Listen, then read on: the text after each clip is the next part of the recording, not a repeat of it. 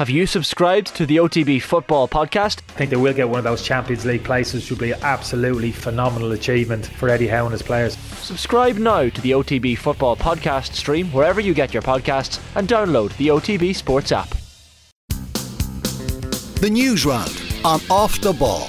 With Gillette Labs. Get the ultimate shave or your money back. Neon Night Edition available now.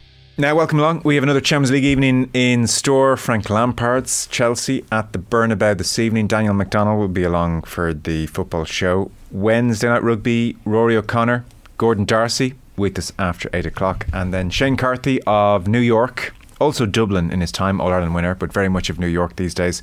Fresh from their first ever win in the championship. So he will give us the lowdown on a piece of history over the weekend. He's on the way at 7:30. 53106 is the text number. We are at Off the Ball on Twitter. Michael McCarthy here in studio. Hello. How are you, Joe? I'm very well. And Richie McCormack, come on in. Hello to you. Lads, it's been a billion years. How are you? On Tom Dunn duty last night, of course.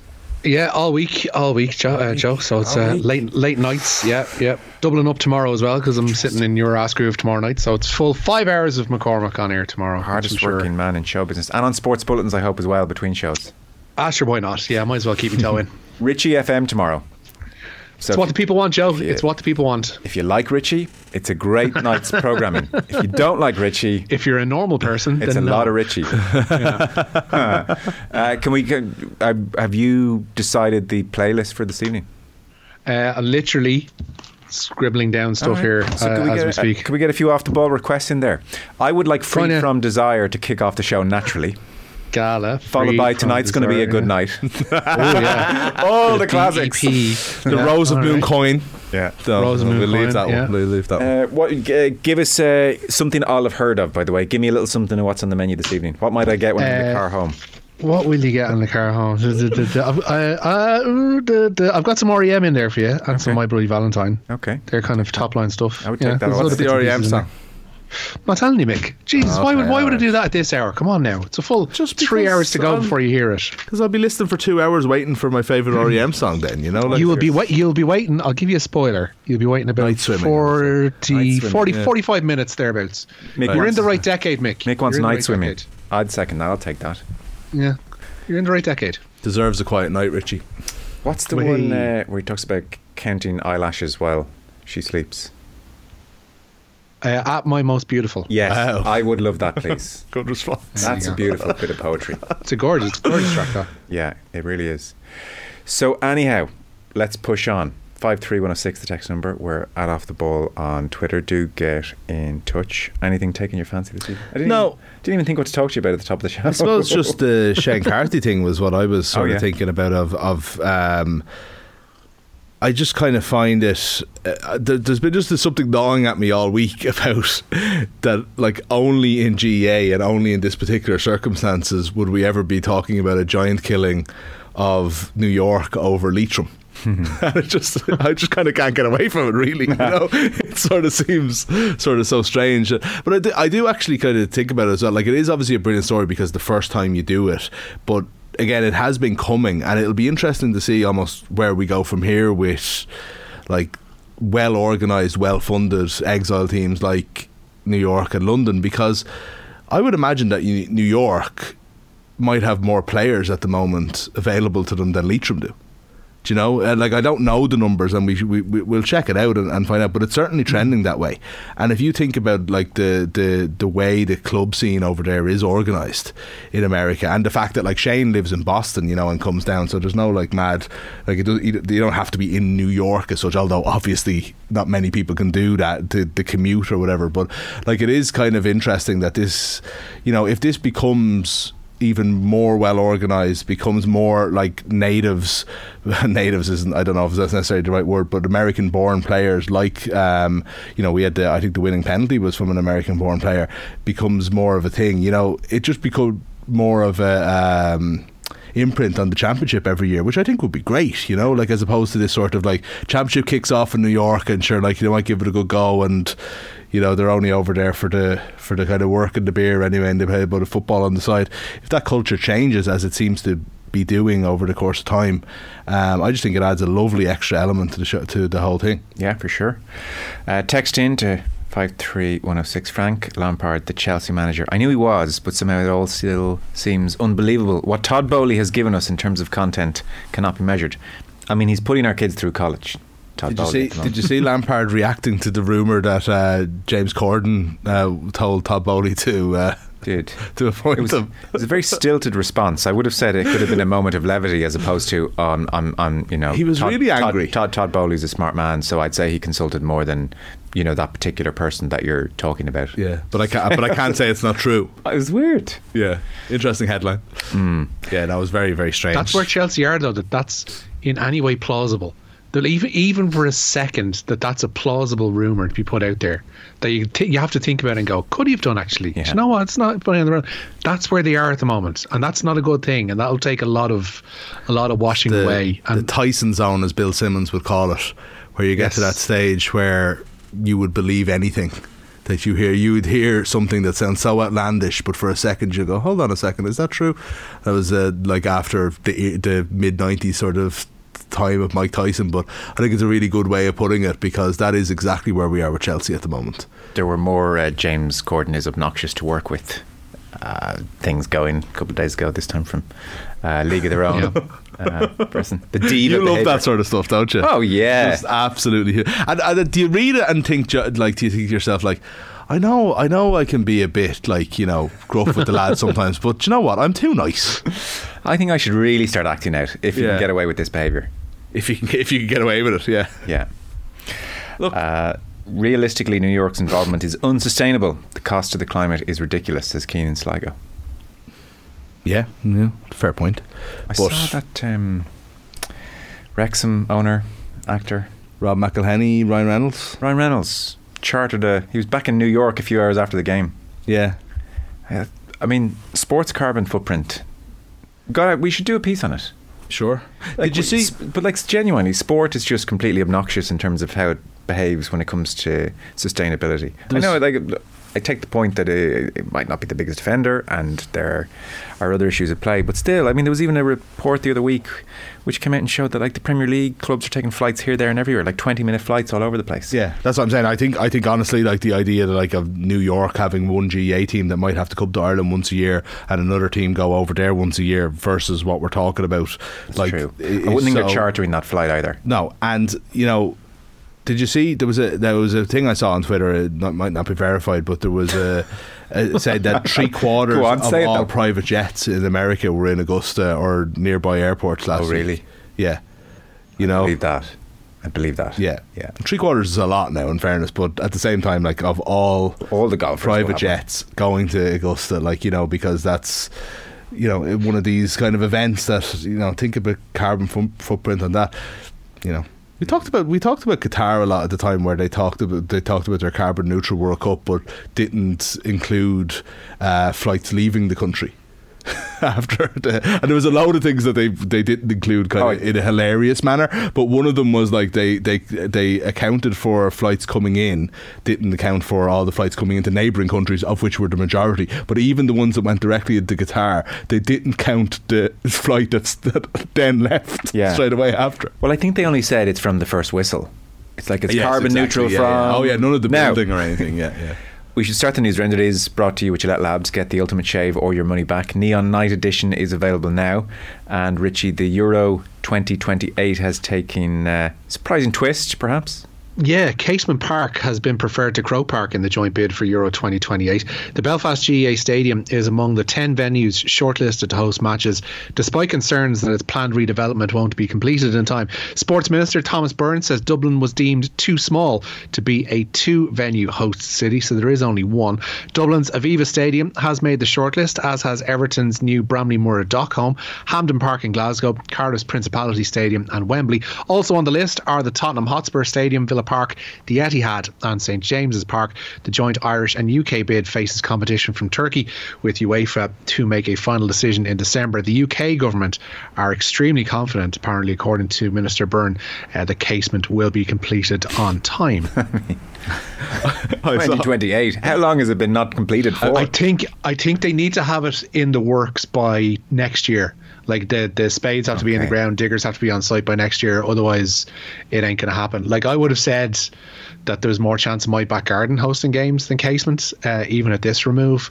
But there's something about Minister Byrne's statements today that makes me suggest that over and above the Northern Ireland Executive, this will be a priority out of nowhere for the UK government, and that this actually will get done in a way that possibly power sharing wouldn't have enabled. But I think I'd be slightly more confident after hearing what he had to say that Casement will get done. But regardless, I think it's a bit of a mess. Out 1 and 2s, like this is a UK bid with an Irish, like, you know, scrap thrown to it, like, you know, the one city rule except for London. You know, it's like, come on, this is, I don't know what we're part of this for, really. You know, we would have had more games, I would say, at Euro 2020 if COVID didn't happen than we would have at this tournament. Any idea how many we're going to get?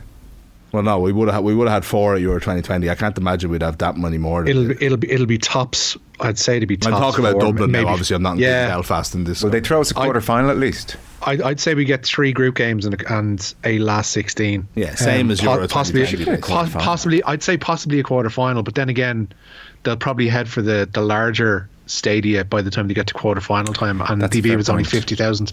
So you're looking at your 70s are, I think Cardiff probably is short of that just a little bit now, but certainly Wembley and London. I'd say quarter this without Croke Park. I really don't. I don't think for what you get out of it, for our name to be on that tournament and us hosting basically nothing of consequence, I actually think is a bit of a joke, really. And I think only 2. It's a joke. Like it's a UK. It basically is one of those ones where it's like, it's going to be the UK Euros. You know, and it'll be everyone will have to be forcing themselves to say "and Ireland," and then people will be getting annoyed when people don't include Ireland, and we're not going to be part of it. We're just going to have a few games here and there, like, you know.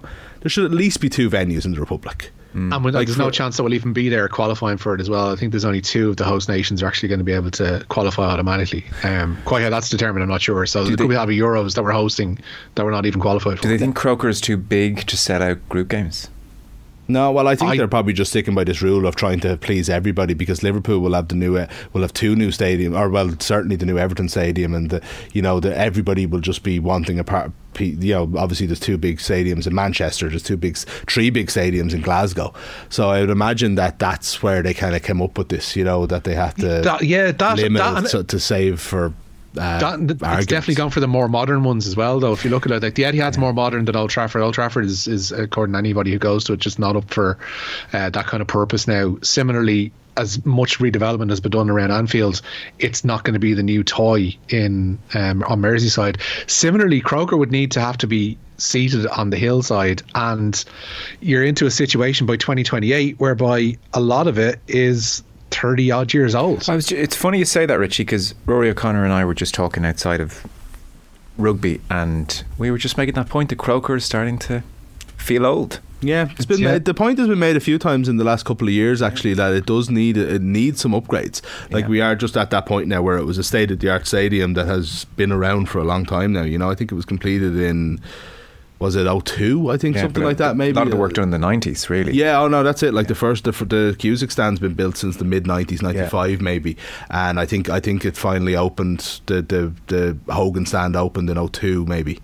I'm almost sure. So like that is, you know, you're over 20 years at this stage. Like, you know, it doesn't need a full rebuild. It just needs a few refurbishments. It needs touches done. Yeah. Yeah. So you have teams ahead of Champions League this evening, Bernabeu. Pardon me. Yeah, that I do. Frank Lampard's attempting to steer Chelsea in the direction of the Champions League semi-finals tonight. They're away to the holders Real Madrid for the first leg of their quarter-final tie. Bringing you through the Real team, and a strong one it is as well. Thibaut Courtois is in goal. It's a back 4 from right to left of Dani Carvajal, Eder Militao, David Alaba and Eduardo Camavinga. In midfield then we have Luka Modric, Toni Kroos and Federico Valverde. It's a front 3 of Rodrigo, Karim Benzema and Vinicius Junior. Chelsea and indeed Lampard revert to a back 3. Kepa Arrizabalaga is in goal. Then it's the trio of Wesley Fofana, Thiago Silva back in the side for the first time since February, and Kalidou Koulibaly. Reece James and Ben Chilwell are the wing backs. In midfield it's a trio of N'Golo Kante, Enzo Fernandez and Mateo Kovacic, while João Felix and Raheem Sterling are their front 2. Tonight's other first leg is an all-Italian affair with Serie A leaders Napoli away to AC Milan. Both of those games kick off at 8. One one other Champions League line as well tonight, lads. It's reported that Sadio Mane punched Bayern Munich teammate Leroy Sané in the mouth after last night's defeat to Manchester City. Bayern lost the first leg of their quarter-final 3-0 with Mane a second-half substitute. Mane is believed to have been unhappy with how he was spoken to by Sané towards the end of last night's game, taking the issue into the dressing room and splitting the German's lip. Interesting. It's a good Chelsea team on paper. Okay, but Frank Lampard changes them from a back three to a back four at the weekend, right? It's like, oh, that's, this is what I'm going with. And then a few days later goes with, like, not just even a back three, but like three big centre halves. Like, it's like there's no rhyme or reason to... I don't know. Unless he had this team in mind and Wolves was completely inconsequential. Well, why would you not in some way, like, he had one game to get his imprint on the team before Real Madrid. Yeah. This is what Potter did all through his reign. Like, it was back four, back three, depending on the circumstances. And that back three, like, I'm open to correction here, and the 90 minutes will probably prove me wrong. What do I know? It looks slow. That back three is asking for trouble against that Real Madrid front three. Like, it really, really is. So it's only a question of how hard Enzo Fernandez and N'Golo Kante can work in midfield to negate the kind of service that Modric and Valverde and Kroos can provide, because that Chelsea back three it could be in dire trouble by the end of the night. Do you like Sterling and Jeff Felix together as a front two? I've never seen them play together. No, but in theory, just that type of, like, it's mobile. Does it even have a false nine? It just feels like it's playing with nobody through the centre at all. I think the reality is that they won't have much of the ball, and so Reece James, Ben Chilwell will get forward, and hopefully Felix and Sterling make runs in behind. And it's a good midfield, I would say. Kovacic, Fernandes, Kante will do a job in there. You'd still make Madrid overwhelming favourites, of course. Last night I properly watched Man City's game against Bayern this morning. Man, City look good. Yeah, like, Bayern were very good and City were just a different level, and I much prefer John Stones stepping into midfield from centre back as opposed to right back. There's times where that coming in from right back, and as much as I like Zinchenko doing it, it's a bit too clever for its own good, whereas there's an ease with which he can step into midfield from centre back, and Diaz still can take care of Gnabry. Because generally most teams don't play two strikers anymore, so it's still someone's being marked. You haven't vacated an entire flank, and it's so easy for Stones to step back into defence. I thought, that's a much better solution as opposed to the right back or the left back coming in. But that's not. It's the full story. And like, I mean, they were so good across the board. Yeah, but look, how good is Jack Grealish playing at the moment? Like, bloody good. Like, I was, I just have to go. Like, how much of it is to do with the fact that they've stopped putting so much emphasis on the left back position and just sort of just filling it now and letting Jack Grealish do his job, basically. At first time, whatever about, like, is he a better player under Pep, and Arthur will argue that, like, I'm sure he is, but he wasn't playing better. But now it's like there is an element of let Jack Grealish be Jack Grealish. Jonathan Wilson that is 100% working now. It's brilliant. Yeah, John Wilson made an interesting observation as well, which hadn't occurred to me on AM this morning. He was saying that somebody like Cancelo would often underlap. Exactly, and Grealish, you think of him for Villa, you think of him at his best cutting inside. Now he's got left back who, if he's in support, is overlapping, and so Grealish can cut inside as he wants, and he feels a lot more comfortable doing that as opposed to, there's Cancelo's space, I better not crowd that. No, that's 100% what I meant. Yeah. Sorry. Because there was a meme, I think, at 6 months ago saying that, like, Man City paid 100 million to Jack Grealish so he could pass it inside to the left back. Like, that was what he was doing constantly. Like, Cancelo was in his way in many ways. So now that's not such a point of emphasis for City anymore, we can see what Grealish can actually do. Listening in now, you are right to call out the carbon footprint of sporting events and people taking private flights, etc., but without knowing if the companies or folks involved have been trying to offset their carbon footprint and if they were credible, etc., is valid, says Kevin O'Donovan on Twitter. That is true, Kevin. This wasn't an in-depth piece, it was just more of a riff and a point raised, so we might do a more in-depth piece. There was a story last year where it turned out a bunch of the companies that you would pay to offset your carbon footprint weren't doing a very good job, which I have to say did not shock me. No, it really didn't. Absolutely not. Because I know Rory McIlroy gives about 100 grand a year to offset his carbon footprint, for example. Right. So I'm sure that's given with great intention. and not speaking about McElroy in this case, I don't know which company he pays, but there was certainly an expose of the companies. Oh yeah, no, we're planting loads of trees for you. Yeah. They weren't. Fair enough. But like, the offsetting of the carbon footprint is in some ways kind of a sort of a financial like sort of solution, isn't it? In some ways, like it's like, oh, if we've got money, we'll do that. We'll plant trees. See what I'm sure. Look, the money's gone now, and hope for the best. As whereas like there needs to be a culture change. You know what I mean? It's like in some ways it's easy to say like, oh, we're offsetting the carbon footprint, so we can do what we want, right? Let's have South African teams join the European Rugby League. You know, it's like surely we could just agree that that's not a good idea for the environmentally. You know. Are you offsetting the fans' travel as well as another consideration? Colm says, hi lads, I was listening to the Masters Golf Weekly podcast to read the microdissectomy. I have had 2 done. What's happened here is young Will Zalatoris has injured his back, out for the season, has to have a microdissectomy. Tiger's had 4 of these things. It's very bad news for a star of the game to have one so young. But Colm says, I've had 2 done. He puts in brackets himself, I'm Tiger-esque. Tennis caused the first one, lifting my kids the second. Oh my God, yeah, be careful how you lift your kids, everyone. But recovery was very good.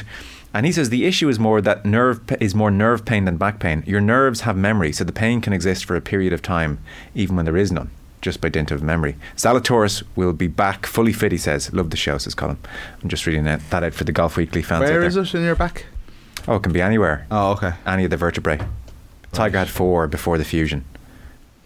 Lovely. This guy's on 2 of them. Colin, gotta squat down when you're lifting those kids, Colin. Straight back. Work the glutes. Or just don't lift the kids. Let them cry. Well, I don't know if that's a great option, Mick.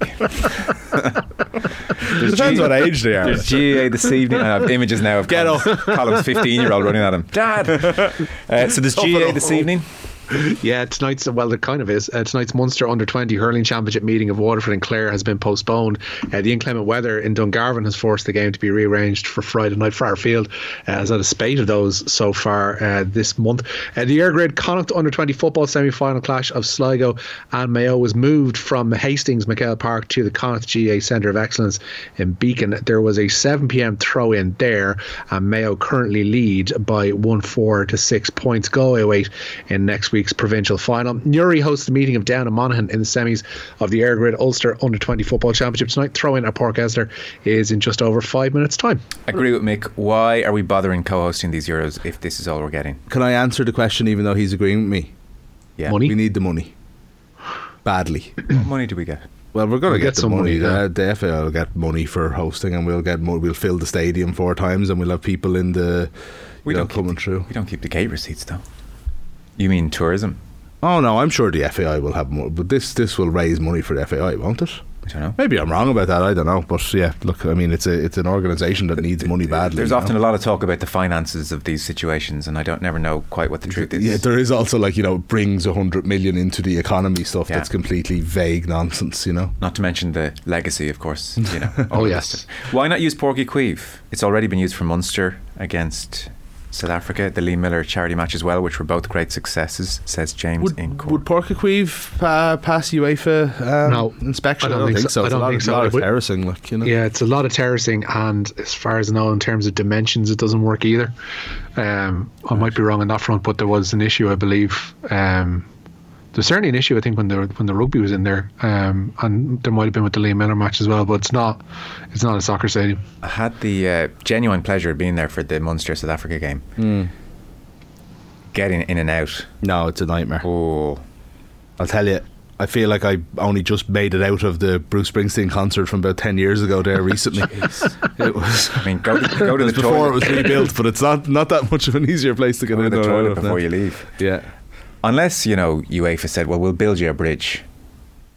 Across the league. Yeah. Yeah, why not? It's a good place for it. UEFA. I'll build you a bridge. The Alexander Cheferin Bridge. Anonymous text in, I had 2 microdissectomies also. First one, lifting my son. Second Welcome one, to the microdissectomy hour on Off the Ball. Second one, dodgy fall. It put an end to my camogie career. May have also been due to my age, though, says the anonymous text in. Well, yeah, you got to be careful. Yeah. On the point of Waterford and Clare being called off, Joe, what are we going to do about this weather? What's I'm sick of it. What's your child lifting technique? Are we going to have to keep putting up with this winter in the middle of April? Yeah, I don't know what's going on. Freezing going home last night. Anyway, my child lifting technique is, I don't think about it too much. I'd say I would do it correctly though. I've been on manual lifting courses. You want to start thinking about it by the sounds of this. Yeah. I don't know, you do get a sore back after a while, I have to say. It's always in the same place. Lower back? No, I get lower back issue sometimes, but actually when they're holding the kids, it's always right. You know that left centre of your back, and it's like really, really painful and really like there for, but you know it's going to go away. It can last for a few hours, but it's not one of those ones that's going to cripple you. This show has become steadily middle-aged, hasn't it? Oh yeah. Like there was a time it was very much to preserve Joe, people in their 20s. You started this on Golf Weekly, then you read out the text just for Golf Weekly, then you went back to it, then you started asking me about it, and then you started having a go with the show. Sorry. No, fair. Go yourself. All fair. I want to go back to moaning about the weather. That's a young person's pursuit. Yeah, it's weather warning. You've lost your train of thought there as well. Do you know what? Come on, I old couldn't man, even get it think of something interesting together. to say about it. I was thinking, my head was going 90 there, going, say something about the weather. I thought you were going to go back to Richie. I thought I couldn't care less. I put an exclamation. I couldn't care less. Finally. Don't worry, Joe. I'm scribbling down this James Corden report on you, by the way. So just to mention, because this is interesting, potentially World Cup coming into sharp focus. They're thinking about orange cards.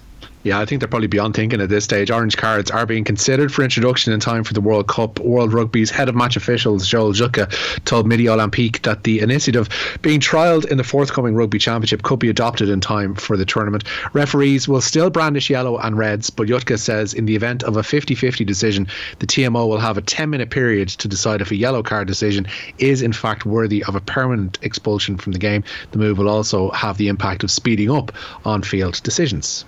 It's a great move. Matt Williams, in fairness to him, has been preaching this for several years. He says it works brilliantly in Super Rugby. Yeah. It's a no-brainer. So it suddenly means any kind of collision, it's a yellow card, off you go, and you guys assess it, and we don't have 5 minutes of referee looking up at screen and never-ending dialogue. And it also means that somebody else can make the decision in a calm, quiet space without people coming up to him, putting him under pressure. Absolutely. Or her under pressure. So no-brainer, really. Yeah.